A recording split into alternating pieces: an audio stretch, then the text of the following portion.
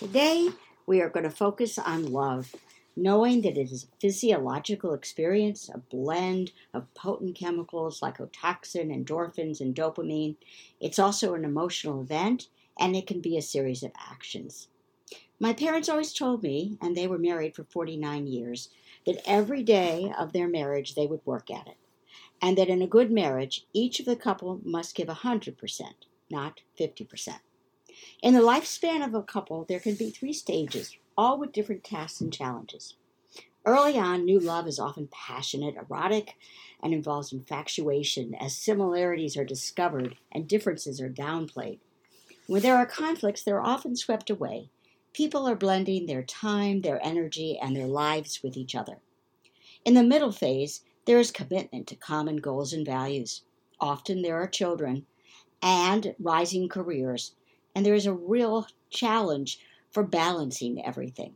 They have to maintain their lives, continue to build, and avoid ruts and dulling habits.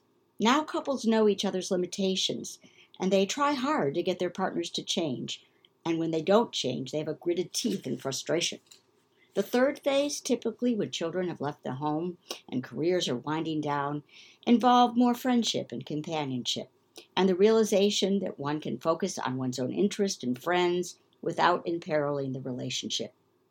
All 3 stages include some following factors. Adjusting expectations. It requires time to be reasonable and flexible to one's own feelings and needs as well as to the partner. The couple also has to work always on communication and expressing themselves, particularly when there's conflict or differences. It's critical to focus on the process, not just the outcome. When couples feel like they've been heard, that they've been empathized with and listened to, they feel closer and more intimate, no matter what the outcome is. There's also a need for expressing gratitude and appreciation to one's partner. Gary Chapman, in his popular book, spelled out 5 different kinds of expressing love: verbal statements and affirmations, acts of service, giving and receiving gifts, spending focused and quality time, and physical touch. We need to be mindful that these are needed to be done regularly, not just on special occasions. In addition, we need to remember that research shows that it takes a ratio of 5 to 1 for a successful marriage.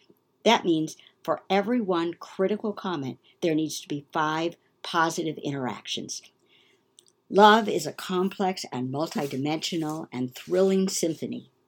Love can be the object of a proposition like I am in love, or it can be an action verb, I am loving. Let us focus on the actions of giving and being loving to all those special in our lives.